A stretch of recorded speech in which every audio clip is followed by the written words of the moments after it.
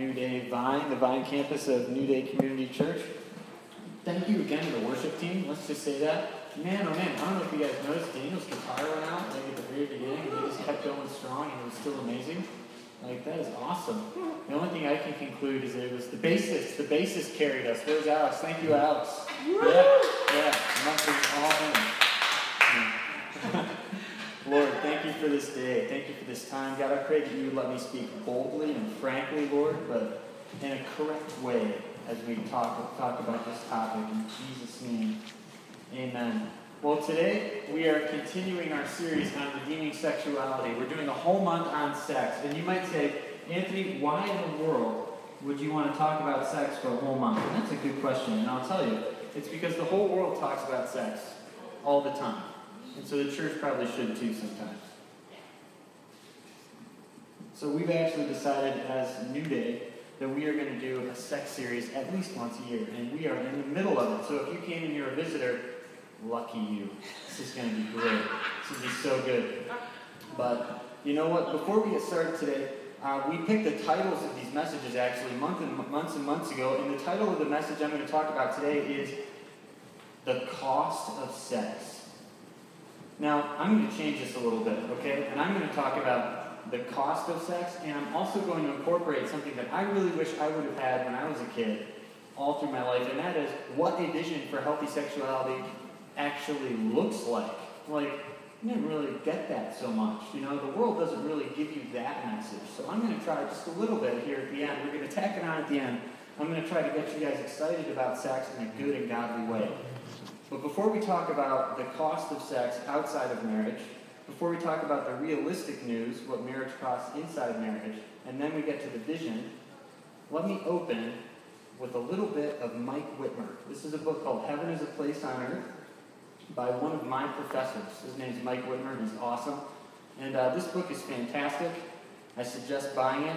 But I'm going to open up with kind of his, I don't know, it's almost his thesis for this book. Here we go. You ready for this? Sadly, many people who claim to follow the Christian worldview believe that the fundamental ontological distinction, is a big word, thank you, Professor, lies not between God and creation, but between the physical and material and the spiritual. Now he's saying a lot of people that say they have a Christian worldview do believe that there's a divide. But they don't believe the divide is between God and everything else. They believe that the divide is between spiritual and material. A lot of us believe that. This causes a huge problem down the line.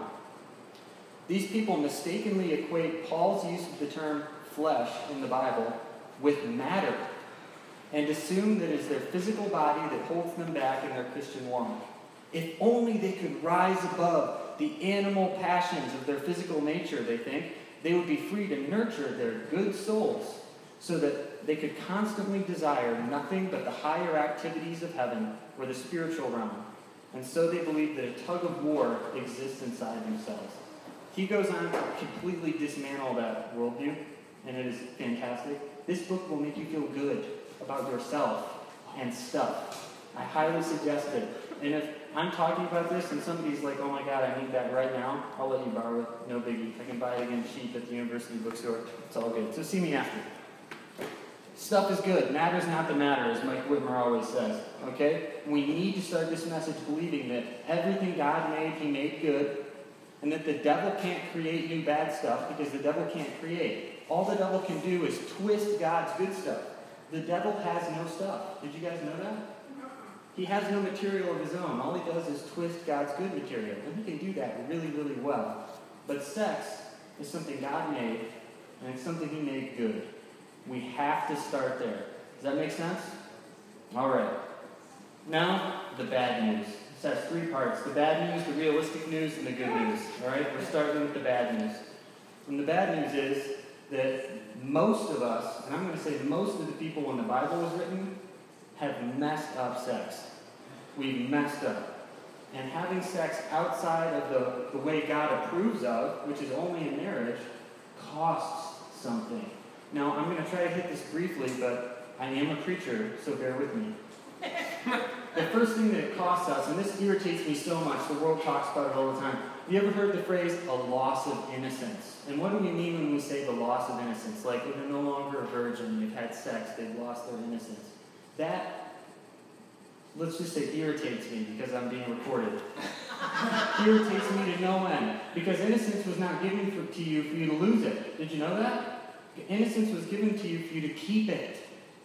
It's not supposed to be equated with having sex. That is a lie from the devil. I just went to a pastor's conference with a guy from Texas, and every now and then he'd say, like, that is absolutely satanic. That is from the devil. That is a lie from the pit of hell. And like, I'm hearing him in my head right now when I'm talking about this. It is true. Look. But it's not supposed to be that way. That when you have sex and you engage in sex God's way, it doesn't cost you innocence. But when you do it outside of God's way, and anybody who's done this has known the feeling, it's like you want to have sex and then afterwards it's like, oh, I'm not feeling so fresh. Not feeling so fresh right now. I'm a sea of emotions and there's all kinds of stuff going on and just everything is not well, right? But instead of saying we've messed up, we say we've grown up. Right? I was working at McDonald's one time, my first job, I was 14, and this young 17-year-old street guy was talking to my manager about how he's a man, and the manager was like, whatever.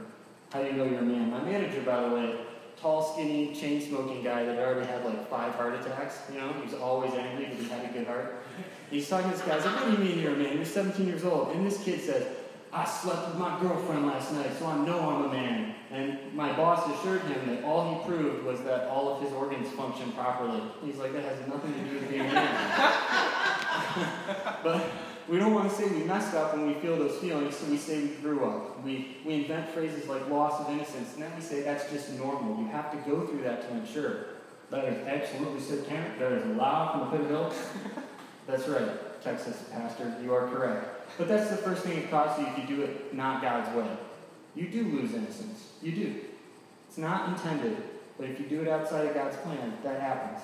Second thing it costs you, a unified self. You become fractured. How do I know this? Well, we have a fancy term for it in our circle of churches. We call them soul ties. That when you engage in sex with someone, you create a bond that is not merely physical. You're physically bonded for a little bit, but then you're emotionally and psychologically bound with that person as well. When God created man in Genesis, he says that the man and the woman will become one flesh. There's an intimate bonding that happens. And, you know, that doesn't stop in Genesis. It's that way between every man and woman that has ever engaged in sex for all time. Listen to what Paul says to the Corinthian church when he's trying to convince them why they shouldn't sleep with prostitutes. And yes, back in ancient Corinth, you actually had to reason through this. Like, this is why this is bad, guys. This is 1 Corinthians 6, 15 to 20. Paul says, don't you know that your bodies are members of Christ himself? So basically think of a transformer or something, right? He's like, you are actually, in a spiritual sense, you've been incorporated into Jesus, right? And he says, shall I then take the members of Christ and unite them with a prostitute? Never. Do you not know that he who unites himself with a prostitute is one with her in body? For it is said, the two will become one flesh. But whoever is united with the Lord is one with him in spirit. Flee from sexual immorality. All other sins a person commits are outside the body, but whoever sins sexually sins against their own body. And then he says this, don't you know that you are not your own? You were bought with a price. Therefore, honor God with your bodies. It's a genius image. He says you've actually been brought into Christ himself. Are you going to go out and start uniting with prostitutes? That's like dragging Jesus himself into your hot mess. And then he says this, if you are actually in Christ, if you're really a Christian, if he's your Lord and Savior, he has charge of your body. You don't. So honor him with your bodies. But this applies to everyone, not just Christians. When we bond with someone sexually, there's a bond that's created physically, emotionally, and spiritually.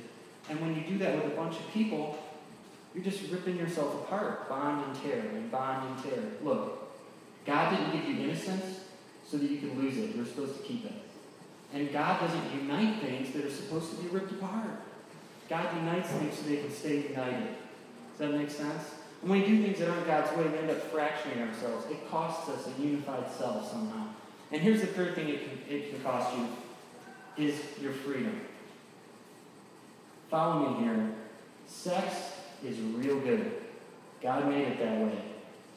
The devil twists it, and he makes it something that can be real destructive.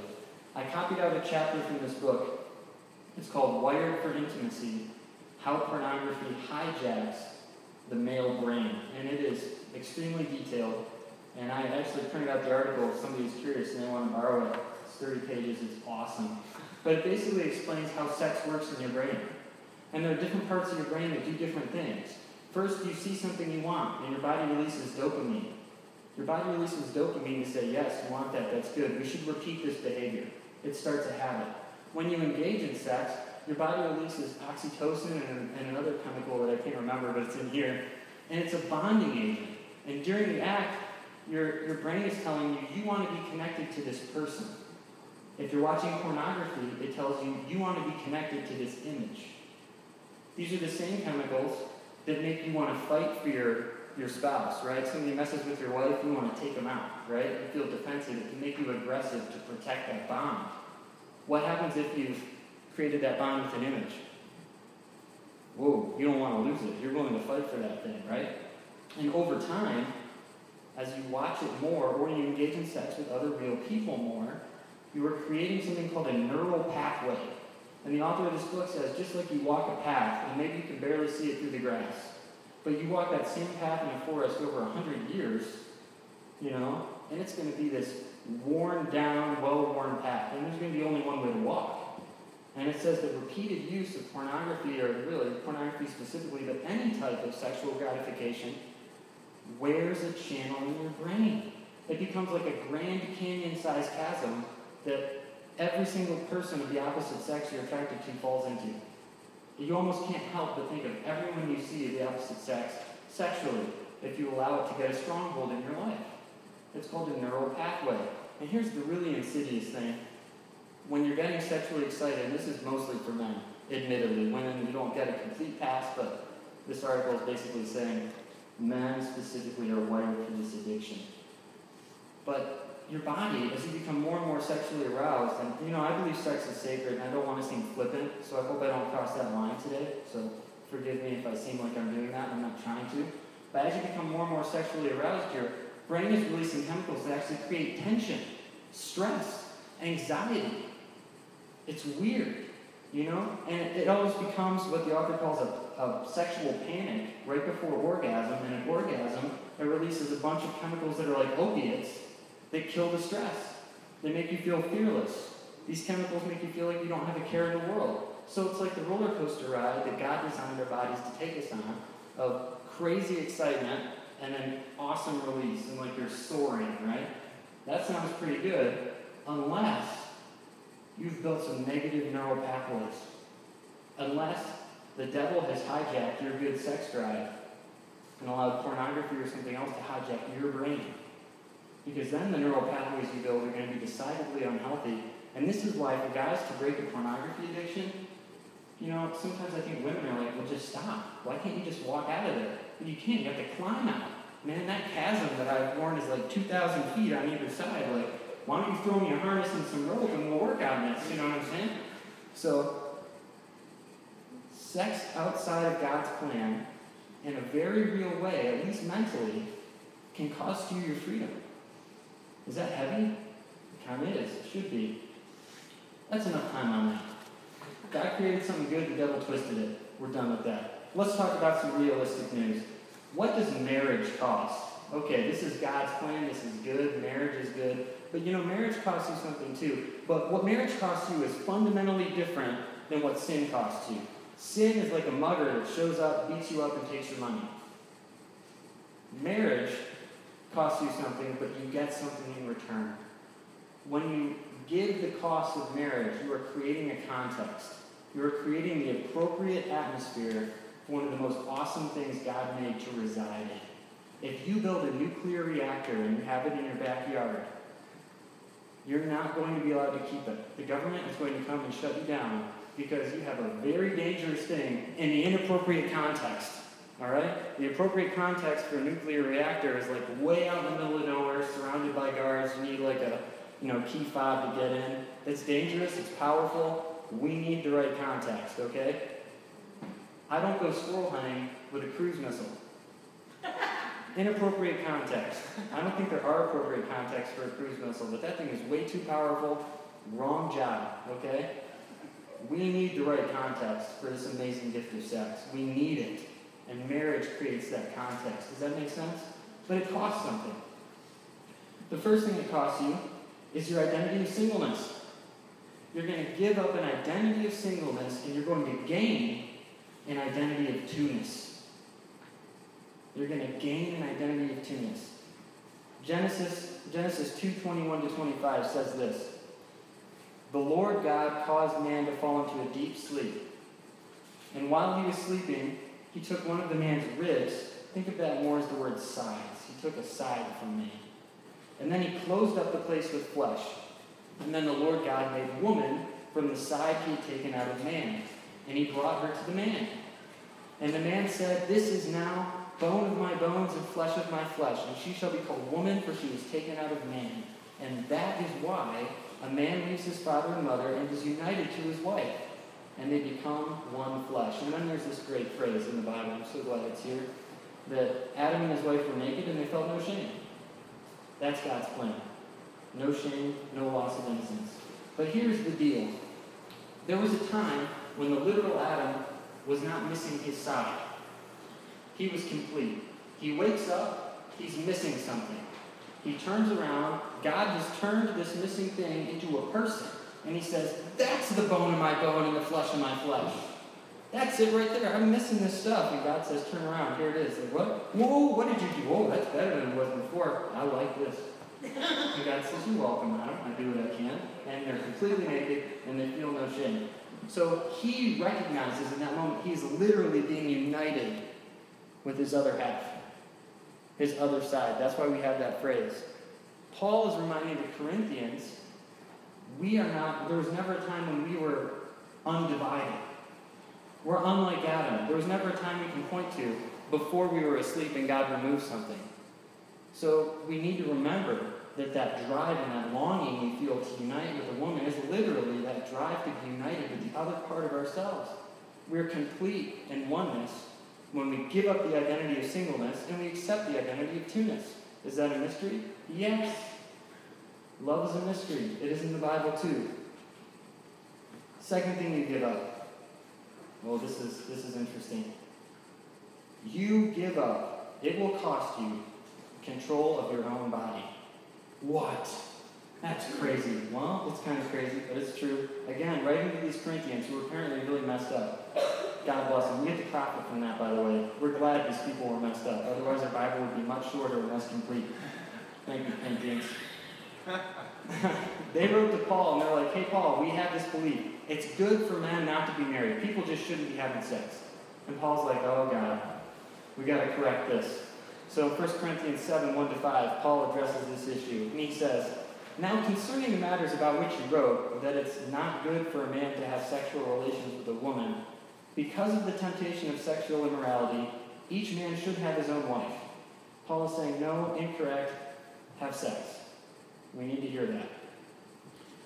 Okay, and then he says this, each man should have his own wife, and each woman her own husband. The husband should give to his wife her conjugal rights, that's in the Bible, and likewise the wife to her husband. Note that he obligates the husband first. Okay? Husband does not escape here. This is not a one-way street. Likewise the wife to her husband, for the wife does not have authority over her own body, but the husband does. And all the men in the room probably cheered, and they're like, that's right, and they're nudging their wives, like, I told you, give me that headache line again. But then he follows this up. Likewise, the husband does not have authority over his own body, but the wife does. Oh, two-way street, not a one-way street. And then he says, don't deprive one another. And if you do, it better be for a short time, for a limited duration that you've agreed on for some good reason. Other than that, get married, make love. This is St. Paul, all right? We pretend like this isn't in the Bible, but it is. Why this joining? Why do I have to give up my singleness and then join with another person in two-ness? Why do I have to let them have control of my own body? Well, it's even more detailed than that. It will cost you a self-centered life. That's the third thing. It costs you a self-centered life. You have to give that up. Because your existence from now on, creating this context of sexuality, is to have an other-centered life. And I'm not going to read the whole passage because we're getting long on time, and I want to hit the fun part. But in Ephesians 5:22-33, Paul talks about the relationship that he wants to see between husbands and wives. And he starts out with the wives, and he's like, wives, you need to submit to your husbands. You need to love them, because God is happy when you love them and you submit to them. Basically, you need to let them lead the house. And the husbands, I'm sure, are doing the same thing, right? Like, that's right. I'm in charge around here. And then he turns it around and he says, hey, guess what, husbands? You need to sacrificially love your wife to the extent that Christ did when he died for the church. Oh. Two-way street. No exceptions, both ways.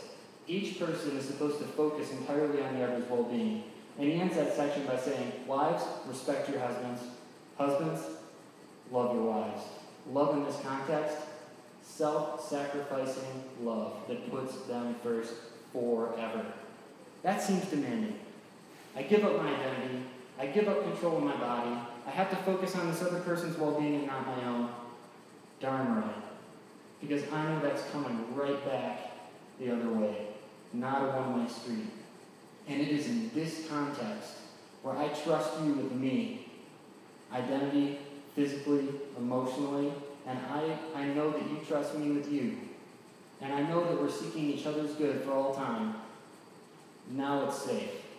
Now you can bring in the nuclear reactor, we can power that sucker on, and we can start reaping the benefits. Because this is the lie that the devil has told our culture. Sex is fundamentally bad. Do it if you have to, but it's best to avoid. And the truth of the Bible is, sex is fundamentally good. You should do it a lot. I like it. Signed, God.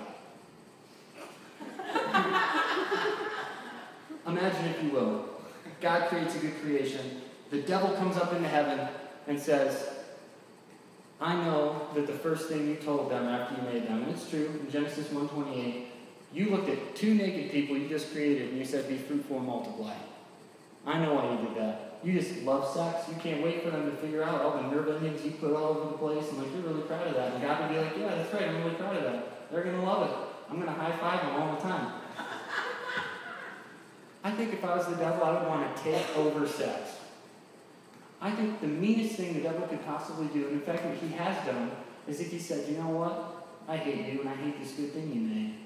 I'm going to make all kinds of twisted versions of it so they can get this desire you put in their heart met in all these weird, twisted ways, apart from what you designed them to do. And they're going to want that more. And then the people that are still going to be loyal to you, that don't give in to these things, I'm still taking over sex because they're going to think you don't like it. Boy, that'd be mean. Wouldn't that be evil? I think that's something the evil one would do, and I think it's something he has done. But today, in the few minutes I have remaining, and I know it's just a few, we need to blow the lid off that. Can we do that? Yeah. We need to talk about what God expects. And first of all, we need to apologize for thinking God's a prude. Because we make these neural pathways, and then we say, God, if you won't give us all these twisted things you want, you're just a sexually repressed prude. And God is like, you don't even see the awesomeness of the good thing I made. Can we look at that first, please? Yes, we'll do that. First thing, have sex was the first commandment God gave us. I just touched on this. Literally, the first commandment in the Bible is be fruitful and multiply. What does that mean? And it's not be fruitful and multiply, but try not to enjoy it too much. Remember what we read at the beginning, that sometimes we think physical things are bad and we need to shy away from it? God made physical stuff too. God's happy with me when I'm lifting heavy things and setting them back down at the gym. He likes it. God is happy when you're married and you have sex. He likes it. And if you're married in here, and I noticed there's actually a surprising lack of married people, so I have to be careful. But you know what? This is for single people too. We need to get a hold of the vision of good sex so that the devil isn't as capable of tempting us off track with his lies and manipulations. Does that make sense? I think it does. Your brain, as I talked about earlier, is wired to want sex. And this article talks about the different chemicals that are released when we have an orgasm. And I know this is big boy talk, that's fine. There's chemicals released that are memory chemicals. It takes a snapshot of what you're focusing on at the moment of sexual climax. Because your body is designed to store and record sexual experiences. There are chemicals released in your brain that are related to like daydreaming and hallucinations while you have sex. Why is that? It's because fantasy is God's gift to us as well. We hear a lot of bad stuff about fantasy. Like, don't let your fantasy life take over. Let me tell you something. If I came home from work and my wife was there and she gave me a smile and she said, "I've been thinking about you all day." And I was like, "I think I know what you mean. Why don't you tell me what you were thinking?" Here's what I wouldn't do. I wouldn't be like, "Babe, it's okay. You can just, here, let's just pray over that right now. God, just remove that sexual mindset from my wife. Lord, we just ask for your forgiveness right now for thinking about the things of this world, Lord. We're going to get over it, we promise. And bear with us in our weakness until you come again. In Jesus' name, save us from these wretched bodies." Amen. That's crazy talk. God made sex the way he did so that we could enjoy it. Yeah, he said be fruitful and multiply. Guess what? How often can that possibly happen? Like maybe once a month? Why didn't he make people to only want sex like once a year, like some animals? I'll tell you why. He wants us to do it all the time. In the context of marriage, you've created this context. He likes it. He's proud that he made it as good as he did. He likes the fact that it bonds two people together. He likes the fact that we're created to store images. He likes the fact that you might be going to sleep and nudge your spouse and say, "Hey, remember that one time a couple years ago I was just thinking about it. I don't even know why it popped into my mind." Well, it popped into your mind because that's how God designed you. Because he likes sex and it's good. He wants you to enjoy it. There's a book in the Bible called the Song of Solomon. How many people have heard about this? Okay. For a long time, people had to allegorize this book. You know what allegory means? Like, it can't mean what it says. It has to mean something else or something deeper. It just can't mean what it says. There are passages in that book that I could not read here and feel like I was being impropriety. You know what I mean? But it actually does mean what it says. There are some very specific do-nots in the Bible. They get about a chapter and a half, 2 chapters, like, you know, a lot of it has to do with just gross stuff. You can read about it if you want, Leviticus 18, Leviticus 20. But you know, in marriage, I could find 2. One is keep sex in marriage. Don't have sex with anybody else outside marriage. The other one, to be quite frank, is, guys, when that special time comes once a month, have some self-control, leave her alone. And that's it in the entire Bible. And then we have this whole book of poetry celebrating the erotic love between a man and a woman because God thinks it's awesome. He made it. He's proud of it. He wants us to enjoy it all we can in context. And when we do that, it is powerful. Check this out. This is Song of Solomon 4:6. You ready for this? "Until the day breaks and the shadows flee away, I will go my way to the mountain of myrrh and to the hill of frankincense." What could that possibly mean? There's a length of time there until the day breaks and the shadows flee away. I mean, could that possibly be sexual imagery? Well, let's read a commentary on this by David Cusick. "Until the day breaks and the shadows flee away. The beloved welcomed the coming of the night after the celebration of the wedding mentioned in the previous snapshot. Their wedding night was the appropriate setting for the consummation of their deep love. Until the shadows flee away and the day breaks. Are you kidding me? Apparently it takes discipline to obey Scripture. All right? We don't start out there, but I believe with practice we can get there. Here's another one. He will fulfill her request and hence declare that until the light of dawn breaks, they will give their love to one another. Dang. All right, so this is a little uncomfortable, is it not? That that's in the Bible. And if you read the Song of Solomon, you will be shocked at the imagery, and you'll think, does that mean what I think that means? I'm going to go ahead and just tell you, it probably means what you think it means. Because God made sex, He likes it a whole lot. He made us to store and record memorable images. He made us to be bonded to the person we're having sex with, and He wants your marriage to be hot. Hot. So, but we need to take baby steps. In this book, that I read a passage from earlier, the conclusion of that chapter is that we need to get rid of the negative neurological pathways, and we need to do all we can to make positive neurological pathways. And you might think to yourself, I don't quite follow you, Pastor Anthony. What does that mean for a married person? I just want to offer some help. That means exactly what you think it means. You need to go home. You need to get some candles. Maybe make a Marvin Gaye playlist on your playlist station. Now, I suggest a time limit. I suggest maybe an hour. If you can do that, that's good. Yes, the word says until the day breaks and the shadows flee away, but the Lord is just going to honor your intent here, okay? He's going to work with you as you do all you can to. Thank you, Marvin. We're just redeeming stuff all over the place. Yeah, that's what that means. And we need to stop imagining that God is approved. Let's just stand up right now. This is how we're going to close. I totally just did that, Grant. Absolutely. Can we get a high five and an amen? Thank you. God, we love you. God, we have sold you short. God, we have allowed the enemy to blind our eyes to some truly good things. Lord, we do ask for forgiveness where we've messed up. And we ask for a miracle where we've made negative pathways, God, where we've made negative habits and we've done negative things and bad things, sinful things. We'll call them what they are. We ask you to forgive us and cleanse us like you said you would. But God, more than that, change our vision. Let us see you as you are. Let us see sex as you intended it to be. Let us pass on a vision of healthy sexuality. Let's be excited for what you intended. Give us the grace, God, to see the way you intended it to be is the best possible way, because that's what it really is. And I pray that this strange thing that the world and the enemy have done to sex, making it seem dirty or far off or just somehow not pleasing to you, I just pray that it stop in the name of Jesus. And I pray a generation of people that know how to be holy and know how to be sanctified and also know how to really enjoy sex inside marriage would rise up, and that we'd blush and we'd grin, but we would be unapologetic about that. Thank you for your goodness, God, in Jesus' name. Amen. That's all I got. I hope it ended well. Feel free to eat some food and hang out. You're dismissed. Thanks, guys.